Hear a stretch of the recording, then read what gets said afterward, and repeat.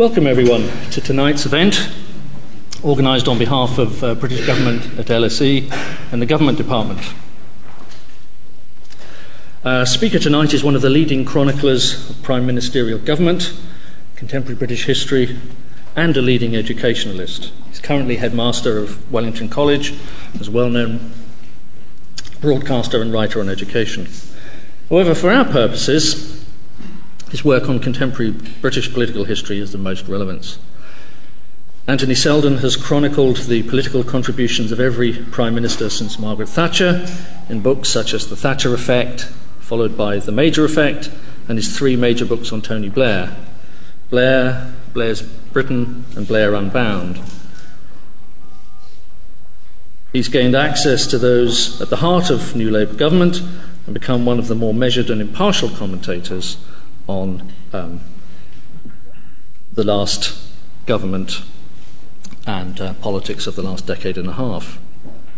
Seldon has also written more widely on 20th century British political history and is author of, by my count, something like 25 books, but perhaps you'll correct me if that's too low a figure. With Peter Hennessy, he founded the Institute for Contemporary British History and has become a leading contemporary commentator on British politics since 1945. Tonight, Dr. Seldon will speak on the topic of his forthcoming book and his forthcoming biography on Gordon Brown and aspects of the writing of this kind of book. A little bit of our claim on having him here. Anthony completed his PhD at LSE, having gained an MA in PPE from somewhere else less interesting.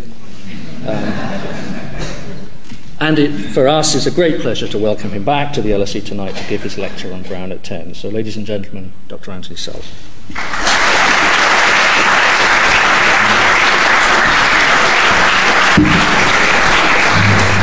Well, thanks very much, Paul, and thank you very much, everyone, for coming tonight.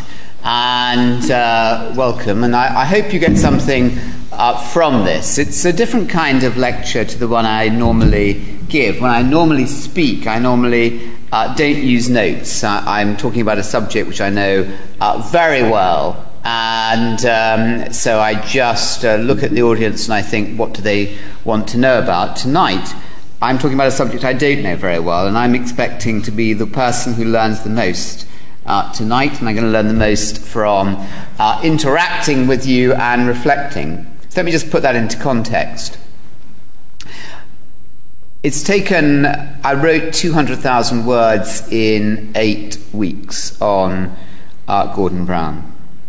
And that was quite a lot of work, and I did that with an incredible team of people, two of whom are in the audience tonight. I've always worked with teams of very bright people, partly because their brightness compensates for my very lack of that, and partly because I enjoy their company. And the way that I work is to do the work, do the writing, and then to stand back and think and reflect. And Gordon Brown is truly an interesting man. I mean, anybody who thinks that he's not, and my kind of beef with the Andrew Rawnsley book is it makes him out to be pretty two-dimensional. I don't think he is. I think he's one of the most extraordinarily interesting and actually worthwhile incumbents of the office of Prime Minister in the last 50 or more years. A man deeply complex but not impenetrable. So let me just give you a bit of background. So I'm going to read this out. I'm really uncomfortable actually reading. I don't like reading talks, but I'm going to tonight because these are really the hot off the press reflections on those 200,000 words about him. This is our first attempt tonight to try and bring this together and try to make sense of the Premiership. It's not, by the way, a biography, because I put it in the acknowledgements of Brown of Blair Unbound, which is the second volume about Blair, that if I did wrote another biography, my wife would divorce me. And I really didn't want that, because I love her. And so the way I ran that was to say, okay, it's not a biography of Brown, but this is just a study of him at number 10. And by the way, I don't think we need another biography of Gordon Brown. I mean, there are lots. So Brown at 10 is the fourth and final volume on British Prime Ministers I've written, spanning 20 years, from John Major moving into number 10 in November 1990 to Gordon Brown leaving it in May 2010. The first book, Major, published in 1997, argued that once the deafening scorn about him and his premiership died away, one would be left with the fact that Major's judgments on policy, notably on the economy, on Europe and on Northern Ireland, were essentially sound, especially given the poor hand he was dealt in November 1990. A core argument of all four books is that one can only meaningfully judge a Prime Minister, and this is why that rather silly chart of organised by a great man, Kevin Theakston at Leeds, of who are the best, who are the worst Prime Ministers, is fundamentally silly because it takes no account of the circumstances the Prime Ministers had when they came to office. You can only meaningfully judge them if you look at the structure in which they came to power, favourable or unfavourable. I use an analytical technique that I developed in a book that I wrote with David Marquand in 1996 called The Ideas That Have Shaped Post-War Britain, when we tried to plumb down into the substructure of British political history and look at the ideas, what actually have been the governing ideas. And in that I was arguing that for premierships to be successful, you need to have there are four ideas. There are the individuals themselves, the ideas they have, the interests, and the circumstances that they face. And to make a successful premiership, you need to have at least two of those positive and two benign. That was the underpinning for all these four books. The second book was called Blair, just plain Blair 2004. That described a man really extraordinary, extraordinary. No early interest in ideas or politics. You could say it didn't change much. But under the influence of 20 powerful individuals, who I give a chapter to each in the book, and 20 life-changing events, that they were like hammers. They sort of beat him into some kind of shape.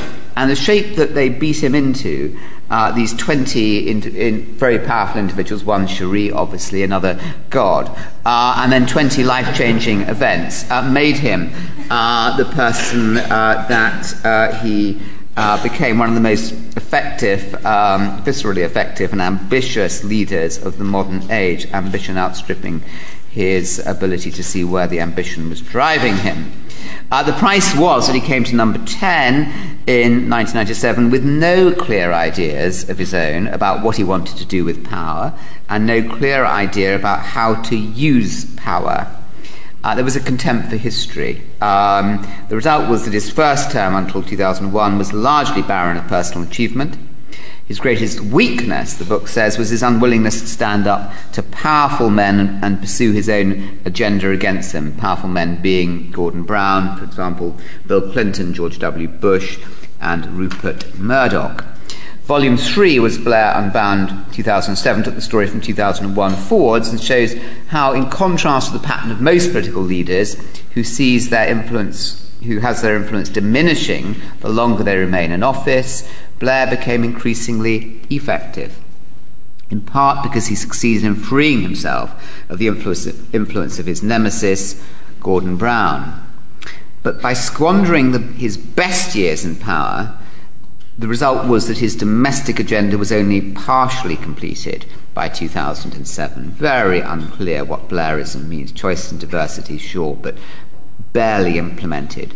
Whereas his desire to make a mark on the national and world stage led him into the folly of looking for something spectacular, and that was a war in Iraq, which he failed and still fails to read correctly.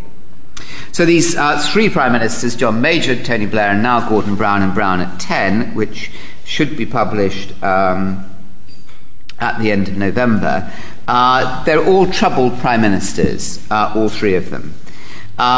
In four really ways. They had similar factors they had to face up to. All three tried to govern from the centre ground, and had more difficulty doing so with their own disaffected party members than they did from the official opposition. Secondly, each faced an overwhelming crisis which dominated the perception of their entire period in power: the ejection of Britain from the exchange rate mechanism in September 92 with Major, the Iraq War for Blair, and the banking and economic crisis with Brown. Third, all three premierships were diminished by the demands for the 24-hour news media, never underestimate that, but also by the way they chose to respond to it. And four, all three were essentially reactive. Major, you could say, had some cause for being reactive. He had no time to plan out why he was wanting to be Prime Minister, though he did actually stand, so there's no one to blame but himself. But he scratched down some ideas when he came back from Buckingham Palace on the back of an envelope, actually. Isn't that interesting? And this was the way we run our government, and these were his ideas for government. At least he managed to write them down. It's rather more than Tony Blair did. Blair had 3 years to prepare for power, but essentially got himself into this reactive mode whereby he was saying that the press has slaughtered Neil Kinnock, and we have to therefore ensure that we don't give hostages to fortune. What we have to do is make certain we win power, and once we won power, then we will decide and say what it is we're going to do with power. But then when he got into power, it was just so nice, in there in Number 10. It was absolutely lovely. Diana died, very good, very obliging of her, great opportunity, and off he was. And actually, if I keep deviating from my script, we're only on page 2 here at the moment, I'm never going to get through this. He, and then rather than actually coming in and saying what he was going to do, it was then all about winning the historic second term. So then the Number 10 narrative came in 2001. Actually, what we were trying to do in 1997 onwards was build the foundations for what's really going to be New Labour, that's going to be what happens from after 2001. And then he was just kind of getting down to it. He was fiddling with his cufflinks, wasn't he, in the Grand Hotel in Brighton on the 11th of November talking for his speech to the TUC, and he was told that the World Trade Center had a plane into it. Relief. He didn't have to go on to that. He was then off saving the world. And didn't he do well saving that? So reactive. Gordon Brown, this is really puzzling. Gordon Brown had not 3 days like John Major or 3 years like Tony Blair. He had 13 years to prepare for power. All these 3 premierships, I think, were essentially troubled. The methodology of all these books is inspired very much by the thinking of the great Peter Hennessy, and it was a privilege to found the Institute of Contemporary British History. We've done so much work with that body, particularly in the early years with LSE, and it's an extraordinary body, and Britain badly needed to have a really high-powered Institute of Contemporary British History. The idea was to try and write dispassionately about the most recent period of history in an objective way that was evidence-driven, and which used the benefit of interviews in a thoroughly historically professional way, and then put back scripts to people. And I always send my scripts back to the actors in history. I mean, think if we could do that for writing about the 1930s or the 1950s now. The people who make history, the vision was trying to bring together the people who made history with the students of history. And that's what I try and do. On these 4 books have produced over 4 million words of transcript. That's actually twice the length, I think, of Alistair Campbell's.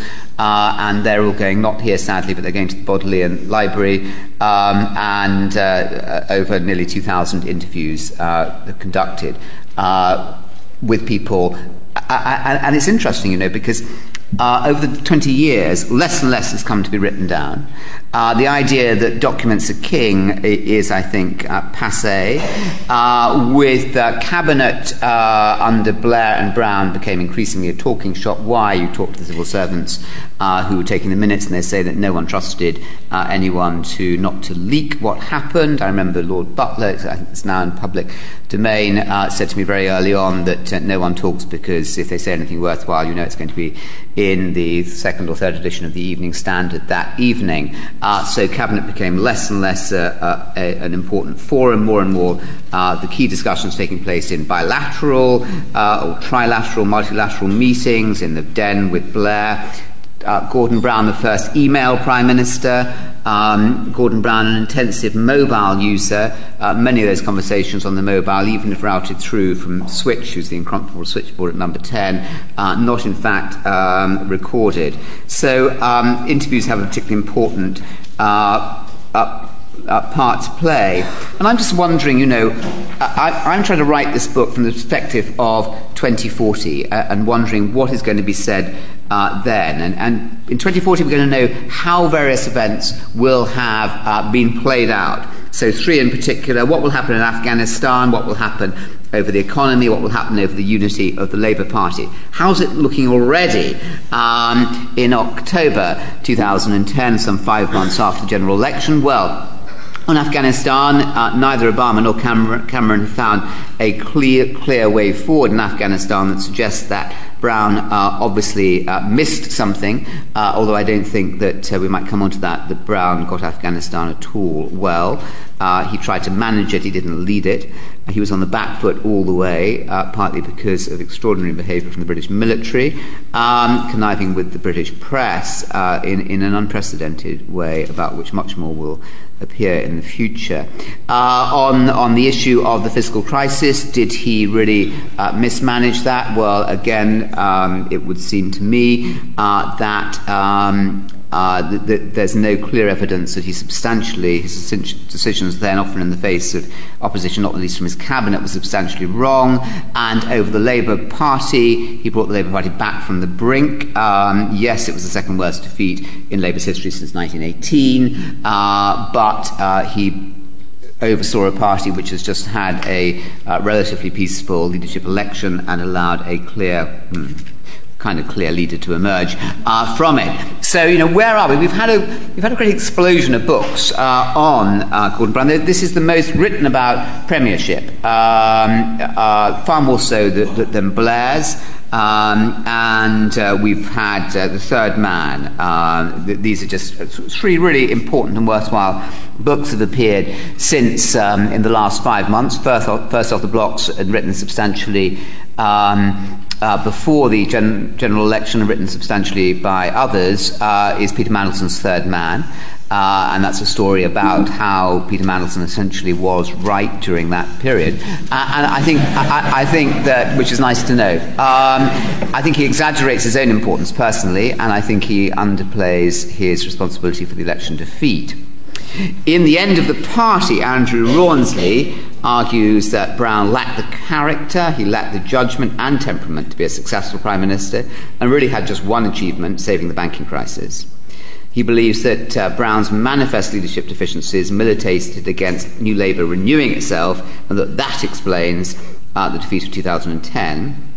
In Whatever It Takes, The Real Story of Gordon Brown and New Labour, Steve Richards, who's also produced a marvellous series of programmes on Radio 4, sees Brown as doomed because he was neither able to free himself from the legacy and policies of Blair, on the one hand, nor was he able, on the other, to articulate his own clear left-of-centre vision for Britain. So he was neither one thing nor the other.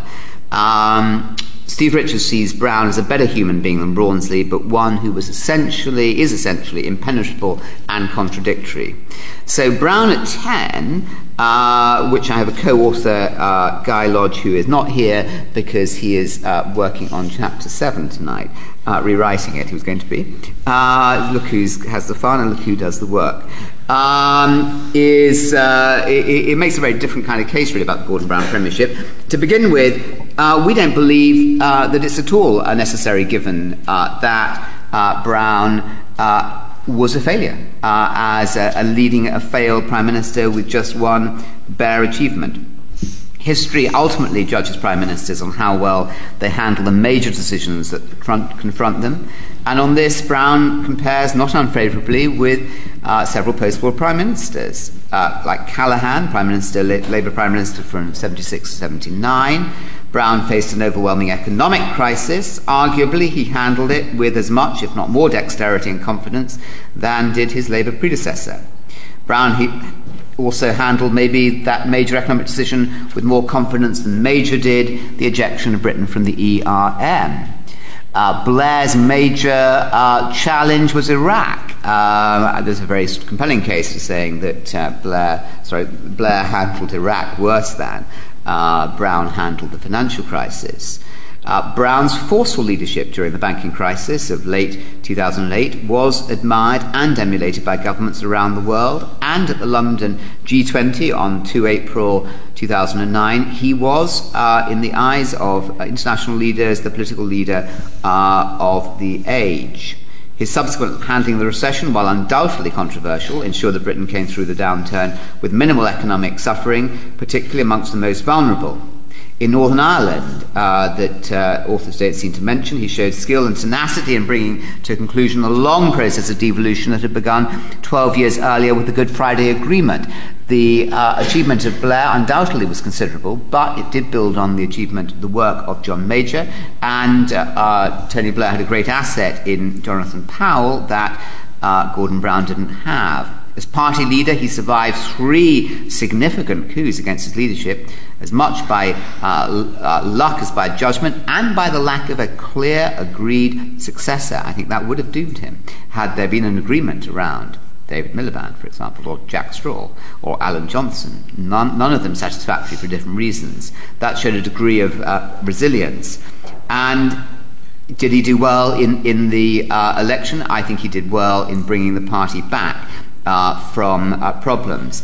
I think that, interestingly, his principal passion, and no one suspected this, well, maybe all of you did, I didn't, came as Prime Minister not in the domestic realm, but on the international stage, where he did achieve a level of respect unimaginable here in Britain. Here, on the domestic stage, there was a distinctive Brownite agenda that had clarity and coherence, often lacking in domestic policy. For Brown, the economic tsunami that swept the world in 2008 represented the first crisis of globalization, which he believed could only be tackled through strengthened global institutions and greater international cooperation. By definition, it was not a mission he was likely to execute alone, but he was one of the strongest proponents.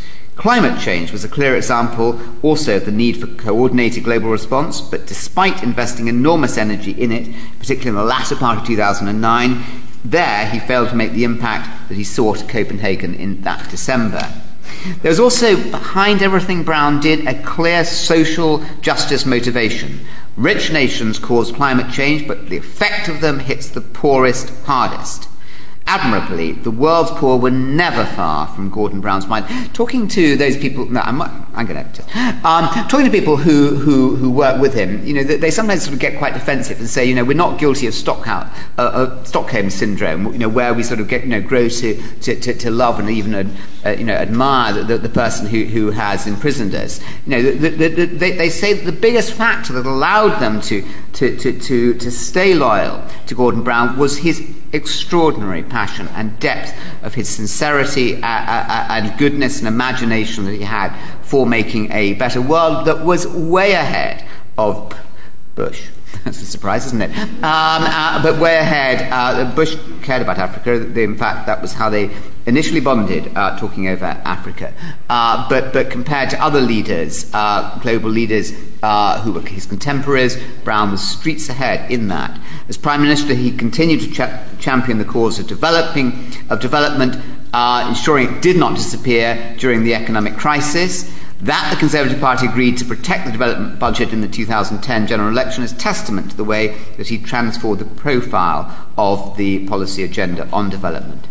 Brown, I think, also handled the withdrawal from Iraq sensitively, difficult challenge, with his left wing wanting him straight to come out, but wanting to maintain the special relationship, the special alliance with America, who were extraordinarily nervous about what Brown would do, deeply nervous about him taking over. Blair played a most important part in both schooling Brown in how to play the Americans, but also in telling the Bush administration that they could do business with this man. So in his performance in the domestic arena, that's obviously where we're going to make our judgments, isn't it? Mostly about Brown. How well did he do? Well, with the exception of handling the recession, the achievements are more limited. But he deserves credit for his health policy, which succeeded in restoring morale with NHS, damaged during Blair's last years. He's been much inspired by the most successful GOAT appointee, Government of All Talents appointee, Ara Darzi, the brilliant surgeon come minister, who came up with a series of imaginative policies on preventative and community health.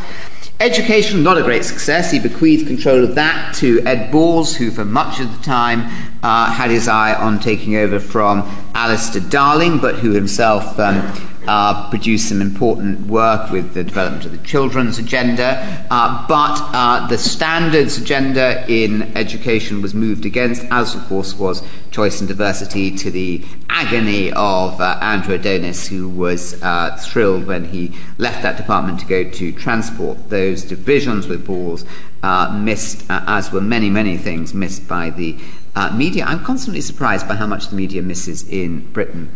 On law and order, he began by reversing the Blairite agenda on, for example, ASBOs. Only later in the day, as the election approached, did he seek to implement it.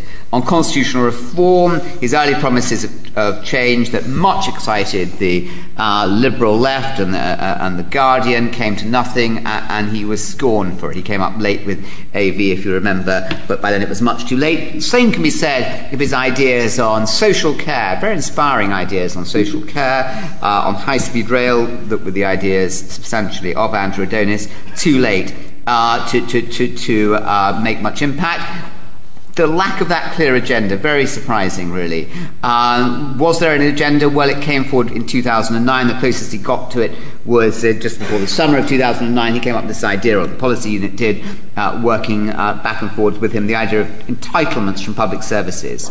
So, the public never warmed to Brown. His international vision, which I find inspiring, never resonated with a domestic audience. His inability to communicate meant he failed consistently to communicate with the British public. He was one of the most disliked and unpopular prime ministers in recent history, much of it whipped up by really an extraordinarily hostile media which seemed at times to pride itself in underestimating and belittling his achievements. So I think nevertheless there was much more there that he achieved, as I tried to suggest. The question therefore is not why did he achieve nothing, but why did he not achieve more? And there are 5 reasons, and I'm going to go through these to air these with you, see what you think about them. Why he didn't achieve more. First of all is the inheritance. I mentioned the point about this inheritance. You know that you simply can't judge what Brown had to do from 2007 with what Blair had to do in 1997. The opportunities open to them were so different. I think any Labour leader who took over in June 2007, whether David Miliband or anybody else, or indeed if Blair had stayed on, would have had significant difficulties. What were those difficulties? Well, the party was divided, not just by divisions between Blairites and Brownites, but by the still livid wound of the war in Iraq. It was also confused about its direction and unsure how to refresh itself as a centre-left party, having spent 10 years in power. If there was, audience, a clear direction for Labour to have gone in June 2007, then Brown would have taken it there. Intellectually, the centre-left appeared exhausted. All those think tanks, all those ideas, all those university departments, all those books, what did that amount to? Almost absolutely nothing in terms of providing an agenda. Extraordinary. Everything we write about the influence of pressure groups. I mean, I remember someone in 2009 telling me that he couldn't think of anything really that they'd come up with where pressure groups. I remember just teaching so much about pressure groups and the power of pressure groups. So little influence. I'm sure you want to talk about that. I mean, slightly provocative there. To make matters worse, there was little in the coffers to fund a revived policy agenda. Brown's unhappy inheritance can be compared to that of Callaghan's in '76, when Harold Wilson left in the midst of a worsening economic crisis and with his majority dwindling to zero. You remember Harold Wilson said he was leaving to make way for an older man. And John Major, who came in, who succeeded Margaret Thatcher, and when, again, a very difficult inheritance. Now compare what Brown had with the leadership, the party divided, all those factors, with about to be hit by the political crisis of expenses, the economic and financial crisis, the military crisis in Afghanistan. Compare that to what Blair had in May 1997. What did Blair have? He had a united party, a landslide victory, an enfeebled opposition, a strong economy, a sympathetic media and intellectual climate. Historians will have to take stock of how fortunate Blair was and how unhappy Brown's was in their inheritances. So I think that's one factor that genuinely explains why more was not achieved. Second is deficient leadership qualities. What does a leader do? I mean, a leader, difference between a leader and a manager is a leader has a clear vision. This is what leaders do. Correction. This is what leaders should do. It's often what leaders don't do. And vision about saying we are here now and we're going to go there. It doesn't matter whether you're running the LSE or whether you're running a department within LSE or whether you are running a company or whether you're running a government. You have to have a clear sense of where you are going. And that was where Brown was deficient. If you listen to his vision, I don't know if anyone's heard his TED Talk. Google Brown's TED Talk, 22 July 2009, full of vision, extraordinary, on the international stage, or his Congress speech on 4th of March 2009, powerful, moving speeches, unless you are very cynical, which I'm not. The extraordinary power he's got in those. But these are about a vision of a more civilized world, a fairer world. Plenty of visions, but not a vision for a domestic policy government. And it wasn't just his strategic vision that was lacking, it was also his tactical vision. He lacked the basic skills that leaders have to have of building a team. He was not a good chairman of cabinet or of the many committees. He would often turn up late, he wouldn't read the papers, he was clearly bored. Despite having been a cabinet minister for 10 years, he had little instinctive sympathy for the job of cabinet ministers. He made it very obvious he didn't particularly like them, didn't want to spend time with them. Within the first weeks, it was obvious he didn't want to spend time. He had little time for his Home Secretary, little time even for his Chancellor, little time for his Foreign Secretary. The people he wanted to spend time with was Ed Balls, Ed Miliband, Douglas Alexander. His cronies. Not good. You cannot run an organisation unless you're going to value those people who are required to do the work. He was poor also in his lack of imagination in picking the team inside number 10. He was poor in his process. He bypassed structured decision-making. He wanted to work through informal channels.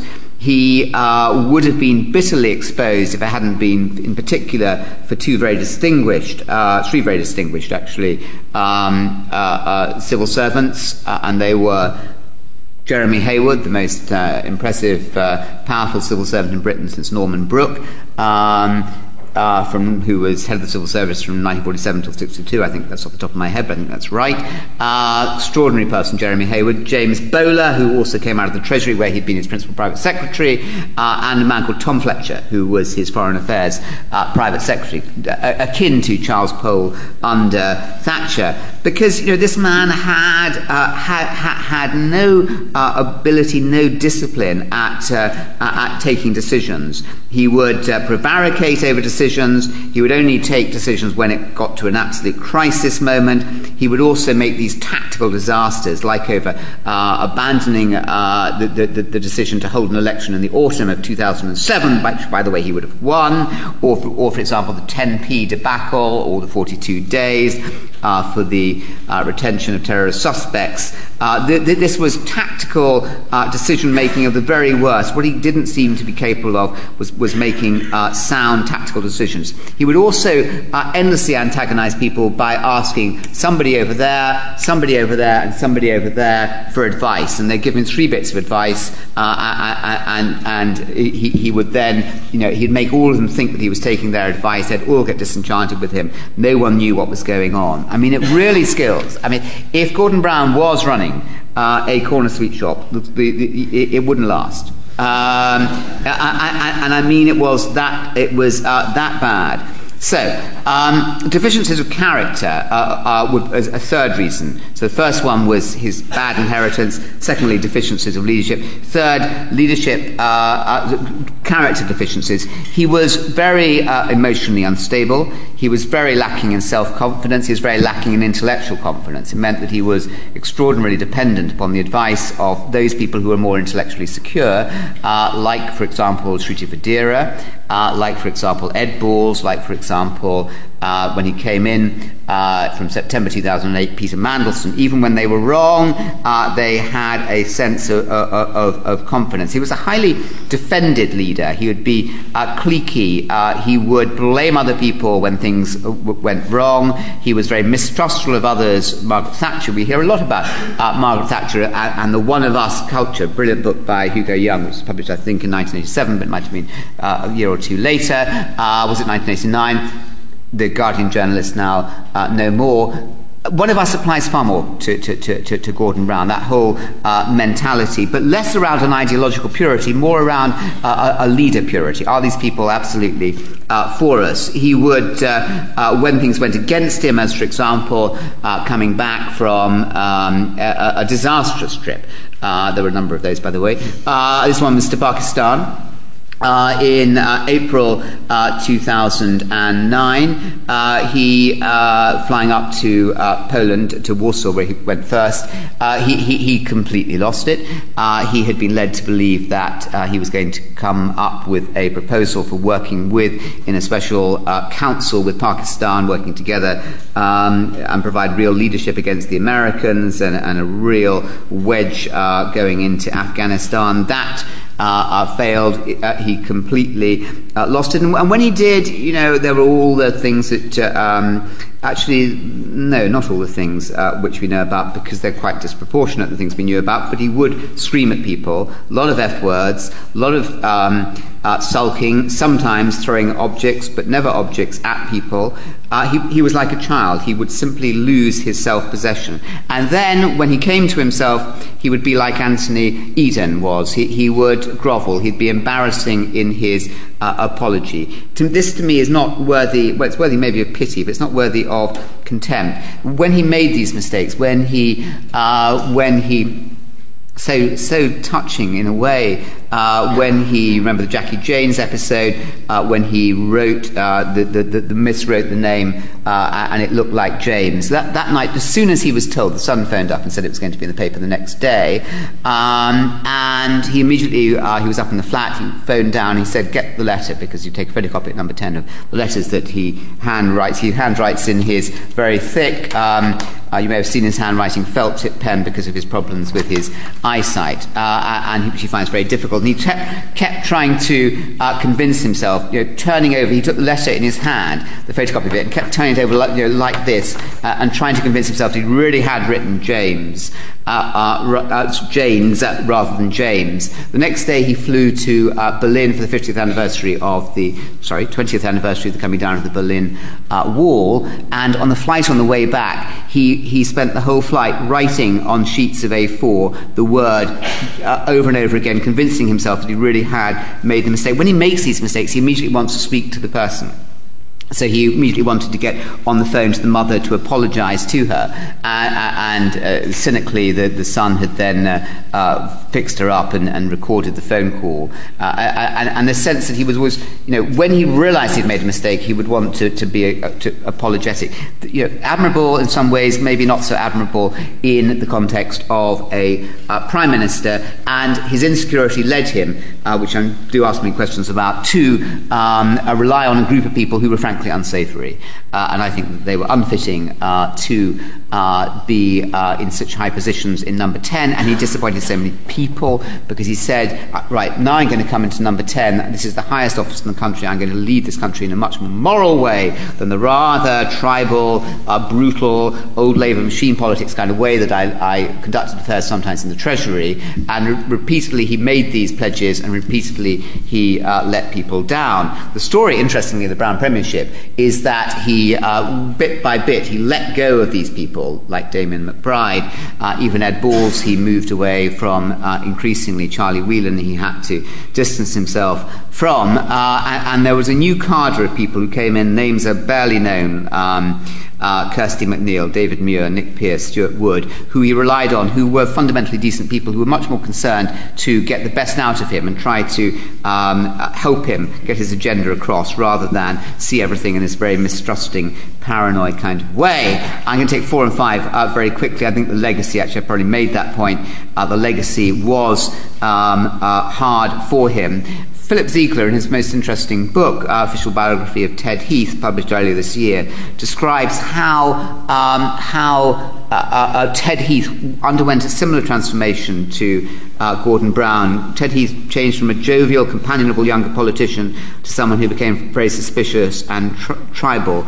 And on Blair, those years of disappointment, not getting the crown that he thought he deserved to have in 1994. He thought that he was intellectually superior to Blair. He thought that he was superior in terms of his understanding of the Labour Party. He thought he was superior in terms of his intelligence, his sense of what was required. And in the first term, the domestic policy achievements were substantially Brown's. It was deeply galling for him. And then he loses Jennifer, his daughter, a very powerfully distressing period in his life, and then his second son has cystic fibrosis. He has a lot of hardship to cope with. I was speaking just today I used to speak to a therapist called Anthony Storr, who was a wonderful Jungian about prime ministers. He's sadly no more, but I was speaking to somebody else trying to understand this man. I don't think that he was depressed.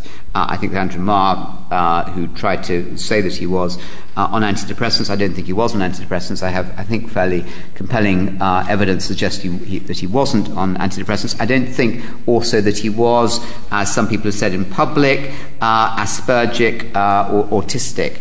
I think that he exhibited some of the symptoms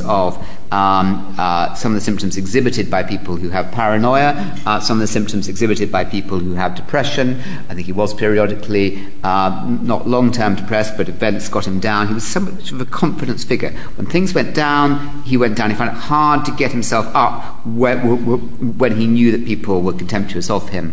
And he also exhibited definitely symptoms of somebody who was emotionally very insecure, quite intellectually insecure, interestingly too. I think the final reason why he didn't achieve more was the lack of clarity. You need to have clarity about what you're trying to do if you're going to try and achieve it.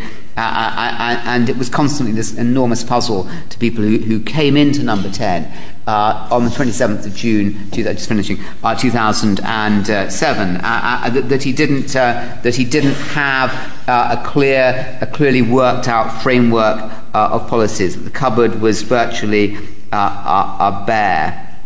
And so what have we got? We've got a thoughtful, profoundly feeling individual wanting to do great good at home and abroad, could articulate it quite well on the international stage, not domestically. 5 factors explaining why he didn't achieve more, but he has still achieved, nevertheless, more than many prime ministers have done who've had advantageous track records. It was, I think, one of the most fascinating premierships, one of the most tragic premierships in modern British history, certainly one of the most turbulent and troubled of modern premierships, and one that I now look forward to learning an awful lot from you about how I can get my thinking about him into a much better place. Thank you for listening so carefully.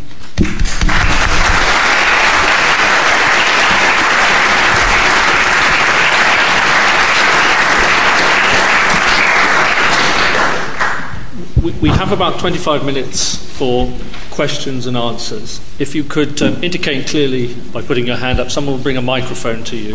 And I'll take one microphone. We only have one microphone, okay, so wait patiently.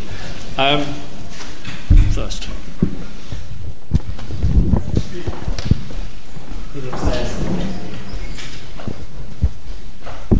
Hi. You mentioned something about Brown's use of cronyism and the fact that it failed. His predecessor probably exemplified the use of cronyism.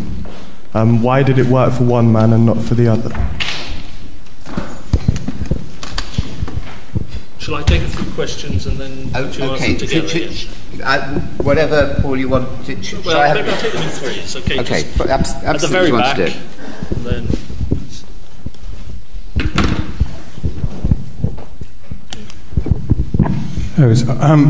You argued, or you forgave Brown something of the lack of success because of the inheritance he had, but isn't it true that he himself was responsible for a lot of that inheritance? Two things in particular. First, I think it's probably true that around half the deficit that he had to reduce, that now has to be reduced, was built up before the credit crisis. I think that's probably the view of the Treasury now. And second, you referred to the divisions in the Labour Party. It's surely the case that he bears a large responsibility for those as well. So then the inheritance was not independent of him in the same way that it was for Blair. Okay, one question just at the front here, and then we lead off with those.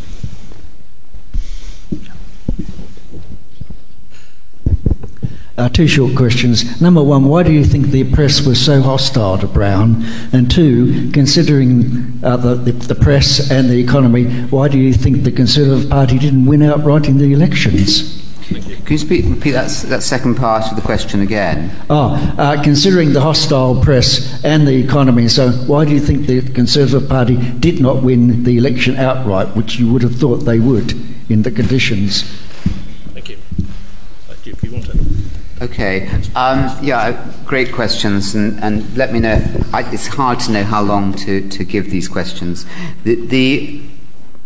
What we could talk for a great deal about all of them, a long time. Cronyism, did it work for Blair?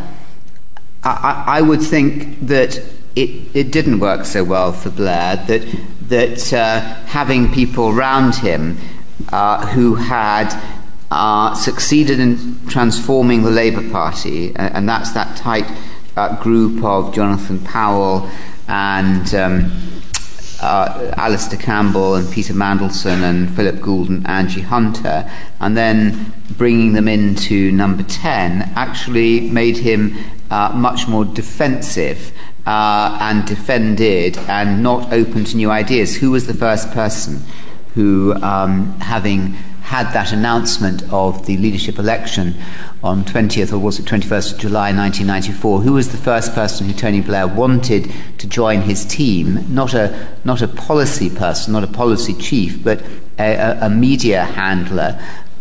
It was defensive from the very beginning, and so I just would question. It worked well in the sense that it got him 3 election victories, but the cronyism also got him into Iraq, got him into I think wholly unacceptable degrading of the moral quality of government, and I think it also got him into a position whereby he was not creative on policy. So I'm not saying it worked so well for Blair. Why did cronyism fail for Brown? Because these people were the Nick Brown, Ian Austin, Tom Watson, the MPs, and Charlie Whelan and Ed Balls and Damien McBride had a philosophy which is a development of the Campbells. The world's very untrusting, and you have to. It's full of people who are trying to do you down. For Campbell, scarred by the experience, as I suggested, of Neil Kinnock, and you've therefore got to sort them out in the kneecaps before they get you, and that same philosophy. Now that isn't becoming for a leader. It's not a creative policy it's not an inspiring way of government, and it makes more enemies. And what Brown never entirely had the security to do without it, what these people did was they whipped him up. They whipped up his insecurity and proved that they needed him. He did really come in June 2007 and tried to lead a purer form of government. He wanted to get back to having civil servants in charge of Number 10 rather than political officers. And he wanted to have a clean government, an inclusive government. But like a recidivist, he just went back to these people. So I think it dragged him down morally. They didn't help him to think creatively. It was all about tactics. It was all about narrow party advantage. It was a great shame. And he had far better quality people. And when, following his visit to the mayor of New York in the spring of 2008, he saw the horseshoe in the mayor of New York's office, and he decided that was what he was going to have. Now, they dreaded the idea of having the horseshoe there in Number 12, in that big open plan room just through the corridor through Number 11 into Number 12, and they were extremely nervous that they would get sucked down by Brown's mania. But in fact, they managed to drag him up far more often than they were dragged down by it, and it brought him into a better and a more trusting and a more positive place.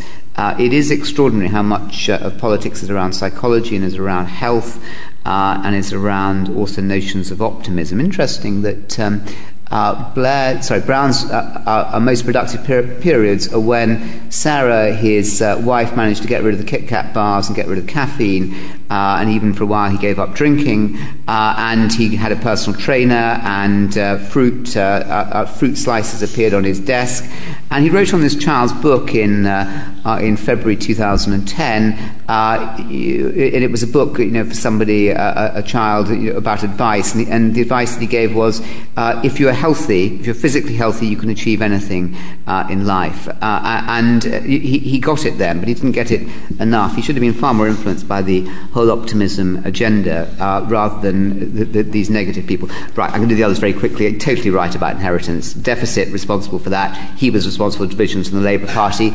Some of those other things, like 10 years in office, people are a bit fed up with it. This is the point about he was responsible for creating his own bad inheritance.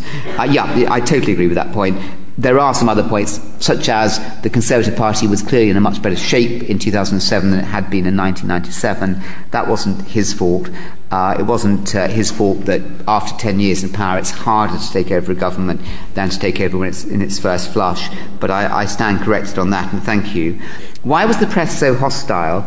I think because they saw, your cynical view about James Murdoch. Rupert's son would be that he saw that Labour was going to lose, and commercial interests dictated going over to the Conservatives, and trying to make certain that decision was vindicated by doing everything they could to muck up Labour's chance of success. The Mail were always angry with him, partly because of his role in getting rid of Blair, as were key journalists in the Times.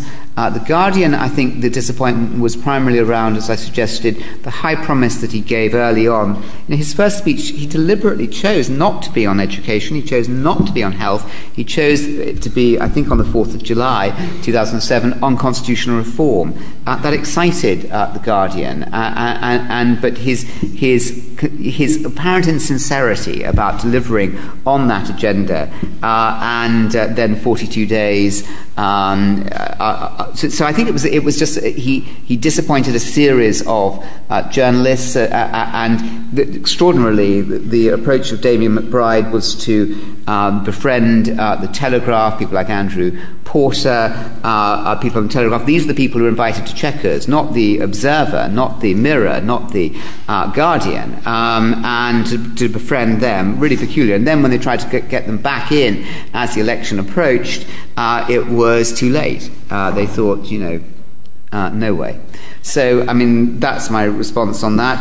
Why did the Conservatives not do better? Great question. I mean, I don't think I've got anything. I've got ideas on that, but no better than I've got no inside thoughts about that. I think if Cameron had, Clegg, if Cameron had actually been more inspiring himself, that would have helped. He didn't capture the hearts and minds, did he? He wasn't Blair. He didn't succeed in making anybody's heart beat more quickly. He didn't also have the quality of the team. I mean, formidably strong team, and they were not good at producing domestic policy, but formidably strong. People like Alistair Campbell and Peter Mandelson, Philip Gould. I mean, really world class by any country's standards. These people were quite extraordinary, and Andy Coulson. Yeah, okay. Steve Hilton. I mean, they're just. I mean, they're just not. They're just not there. I mean, those are just some thoughts. Questions? Two over there. Take those first. John Strafford. Could I just put the point to you on this last question that only once in the last 100 years has a government with a healthy majority been replaced by the opposition with a healthy majority. So it was never on for Cameron to win. But the question that I'd like to put is, why do you think Brown embraced the alternative vote when there was no obvious advantage to the Labour Party? Was it out of any sense of fairness in his DNA or not? Question just beside you. Thank you. Sorry, my question's about Ed Miliband and Ed Balls. Given that they were both in his fairly defensive clique, and they're now the sort of number one and number two in the Labour Party, and Ed Balls has come from a Gordon Brown-esque situation of being this senior partner being usurped by the junior partner. Do you see a sort of Miliband-Balls years in the same way you had the Blair-Brown years? So is that question, how do I see their relationship developing now? Yeah, given what you know of them already. Okay, yeah. Okay. Then there's a question here. I was wanting to know what you thought that Blair and Brown's relationship with the civil service was, and whether you thought that was an advantage or a disadvantage. So their relationship with the civil service? Yeah, and whether that did them ill or good. And whether it helped them or not. Okay. All right. Well, the first, I'll try and do these more quickly. And do Paul just tell me if I'm being too long. It's always difficult to know. I think he embraced the AV partly because of guilt, and will be the first factor, because he did come in on a constitutional reform agenda back in 2007, and then he let it go, would be the first one. Secondly, people were pressing him, like Wilf Stevenson, who is one of his three old friends, along with Murray Elder and Colin Curry, who did those books with him on courage. He and people in the policy unit wanted it. And thirdly, the polls were showing that there could well be a hung parliament, and if it's going to be a hung parliament, he'd look a lot stronger if he'd come out for AV. It's really interesting in history. We never quite know why anybody does anything. Do we? I mean, do we know why we do anything? And yet we somehow think that I don't. So we somehow feel we've got to come in. But those seem to be in the right area. Ed Miliband, Ed Balls. One of the things I went into writing this book thinking that there was this really tight clique of Douglas Alexander, Ed Miliband, Ed Balls, and they were really tight together, and they were the young guard around Brown. But Brown got very dispirited with all of them and very angry by the summer of 2009. He would say, I have made these people, I have made their careers, and they have all abandoned me. He felt that they did not... that they sensed that the party was going to lose, and they wanted to distance themselves. But so they were distant from Brown, but they were also distant from each other. Ed Miliband went off to America. There's some very interesting stuff around, by the way, which is probably too... There's some very interesting stuff around whether Ed Miliband really did oppose the Iraq War, but partly because he was in America at the time. And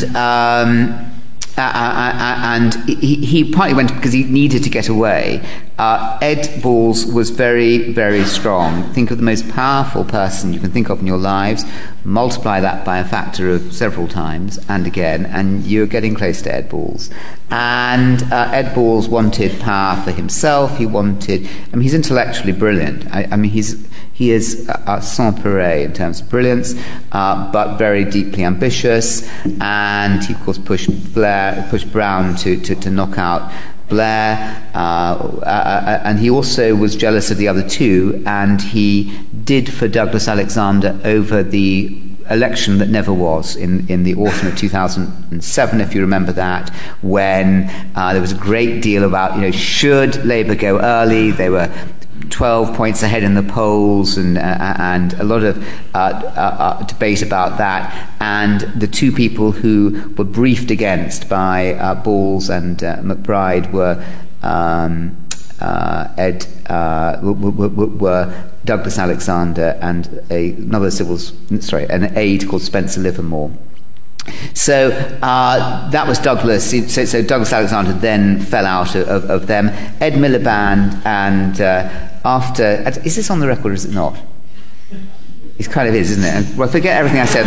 Forget everything I said in the last hour, please. They didn't have...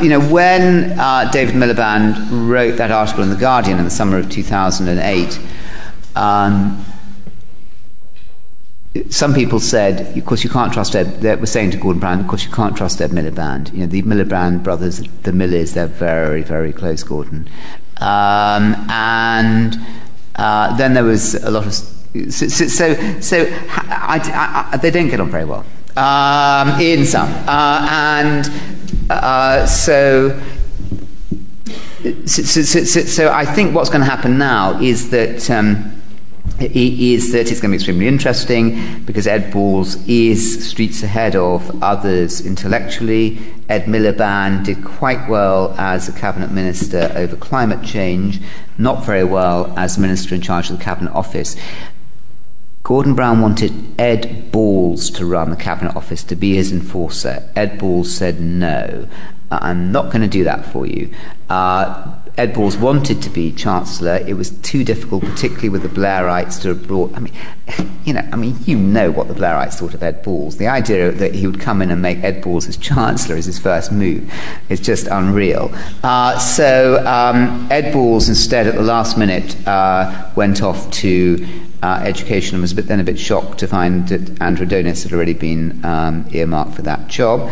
And Ed Miliband picked up the short straw and went off to the Cabinet Office with the idea that he would bring cohesion. He didn't do that very well, wasn't happy doing it, not his forte, no cohesion. They're not friends. So what will happen will be a question of where they each view their political advantage best to lie. But don't imagine that there is love there or friendship. That was a mistake I made before I got into this book. And finally, civil servants, Tony Blair and Gordon Brown. I think it's fair to say that neither of them used the civil service very well. Both were very suspicious of it.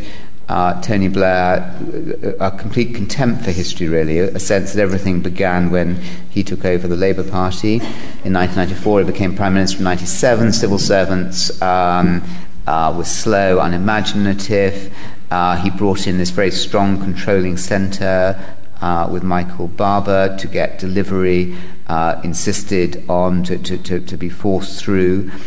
Didn't work closely with his heads of the civil service, with initially Robin Butler, then high excitement about Richard Wilson coming in. It was going to work extraordinarily well, but actually it didn't. And then Andrew Turnbull, they weren't very close. Miles away from the kind of relationship, that Harold Wilson had with Burke Trend, or Attlee had with Edward Bridges, or Macmillan had with Norman Brooke, where they were immensely close. He didn't need them. And Gordon Brown is very emotional and very close to the civil servants he likes and trusts. But it is this one of us, and if he wasn't going to spend time befriending his cabinet, by the autumn of 2007, there was this idea, there was a sense that he really wasn't getting well with his cabinet. So one of his office said, "All right, Gordon, we're going to have a series of supper parties on Monday evening where you're going to get to know your cabinet and be nice to them." But he complained so strongly about turning up to this that in the end he just wouldn't turn up, and it was rather like trying to persuade him to turn up to meetings and meeting foreign dignitaries. Am I allowed to use an F word here? Yes. He said that's foolish, and before he repeatedly would say before seeing foreign dignitaries, "Why the F are you making me see these people?" He was not the kind of agreeable person who thought, "I'm going to bring the best out of everybody, I'm going to get everyone together, I'm going to be very positive." It was a sense immediately of a tight group in a hostile world. I think neither men,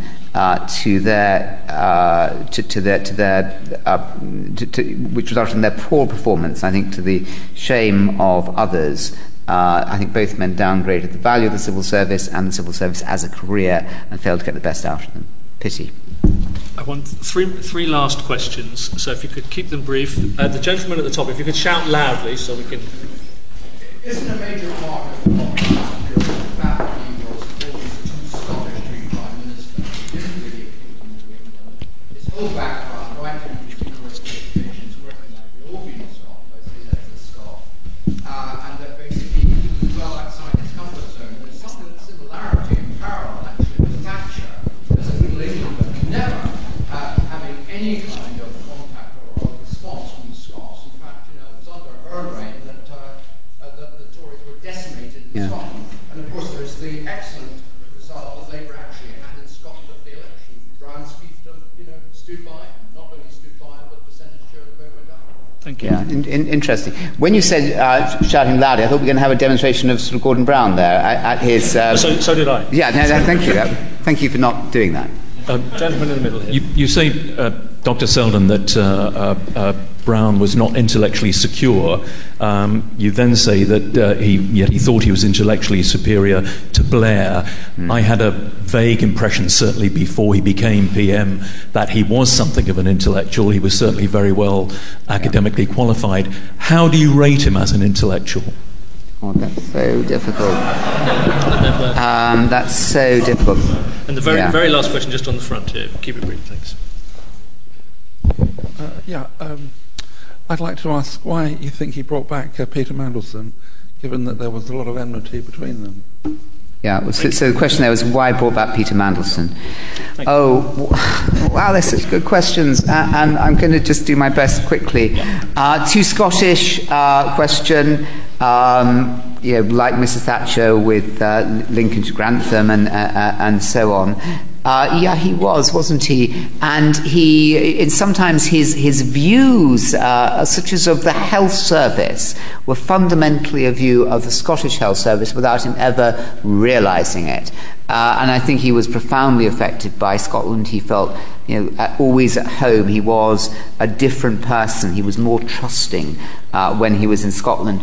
And yet, in his premiership, because he was imbued with this notion that you can't come over as Scottish, he distanced himself. He constantly was anxious not to appear to be Scottish, to appear to be, initially it was father of the nation, if you remember, during the floods and foot and mouth and terrorist uprisings. So I think that's a most interesting thought. I'm going to think about that more, the extent to which his perception... We were all victims, aren't we, of our own upbringing and our own experience. And set that against his early experience, his loss of his sight in the eye, and his experience of Scottish politics. Was that, to what extent was that formative? I'm going to need to think more about that. What is interesting to me is that his conscious decision to distance himself from Scottishness, even in those areas where clearly his perception of British domestic policy was informed by it. How do I rate him as an intellectual? He loved talking to intellectuals, Stiglitz, Krugman, Skidelsky in this country. Had a most interesting correspondence with Robert Skidelsky, Keynes's biographer, and you've got to be wary, because in the same way that people would say of Blair, he read the Quran several times, forwards, backwards, upside down, always takes it with him, and I don't see the evidence of that. And people would say, Brown, he would take, a book a day. But he loved books, and he would, as Christmas approached, he'd get on, he was forever on his screen, he would get onto Amazon, and he'd very carefully select books for all his staff. So a lot of them got, for Christmas last year, they got Robert Skidelsky's Return of the Master. He would take great care. He loved, he was as bored with his cabinet, because frankly it's not fair to say they were boring, but they were not very excited by ideas. It was a toss-up, I think, between being in a meeting of EU leaders and cabinet, which would be his least favourite way to spend an afternoon. But being with intellectuals, he loved. Now, was he at the end of the day, he wasn't an economist. And I think his understanding, I think one reason he relied so heavily on people like Shruti Vadera was that they had a depth of understanding of economics, and why he relied on intellectuals. And so, at one stage he got very interested in FDR, and he got Stuart Wood as one of his aides to prepare this digest of what all the writers on FDR had said, particularly about his first 100 days. He loved ideas. He was enormously deep thinking. He loved books. He loved talking about ideas. Does that make you an intellectual? And are you also asking how intelligent was he? I would think he was highly intelligent, and he was, for a prime minister, pretty intellectual. Mrs. Thatcher didn't read many books. John Major read Trollope. Blair said that he read lots of books. I don't, but he did. Macmillan, I'm going to think more about that one. And why did he bring back Peter Mandelson? And with 1 minute to go, he brought back Peter Mandelson because he was very insecure and very embattled. He'd had a terrible first part of 2008. He had the 10p episode. He was losing his party. Jack Straw, Harriet Harman, Alan Johnson were all being put up. Charles Clarke was stirring things up. He felt very worried and insecure. And, he always loved Peter Mandelson. And part of his fury in 1994 was when Peter Mandelson sided with Blair, and they had this, it was like lovers, it was like a lover's rejection. He was desperately angry. Now he was the main man, and he loved being able, so they started having these conversations. He sent, he sent an official, one of his aides across to Brussels, and he phoned him up, and he said, on a Sunday afternoon, he said, "Do you know Peter Mandelson?" And the aide said, is that an allegation? And he sent him over there, an incredibly cloak and dagger, and they started this conversation going. And he loved having him. He also loved having Alistair Campbell back around him, and they were so much big. These were giant figures. The problem was that Mandelson propped him up in the 2009, and without him, when the James Purnell coup, he would have gone without Mandelson propping him up. Didn't prop him up in the 2010 Hume Hewitt coup. Most interestingly, he absented himself. He just loved, he loved Peter. He loved the excitement of being around him, the sense of fun, the dynamic of the conversation. So, and it was like, people said that it was so cathartic, when he was with him. He would smile. The smile came very deep, the sense of a Duchenne smile? Is that the right word? Duchenne smile? A really sincere smile. It touched him very, very deeply when it worked well with Peter Mandelson. So it was a sense of healing a broken, damaged relationship. I guess that's how I see it. Thanks.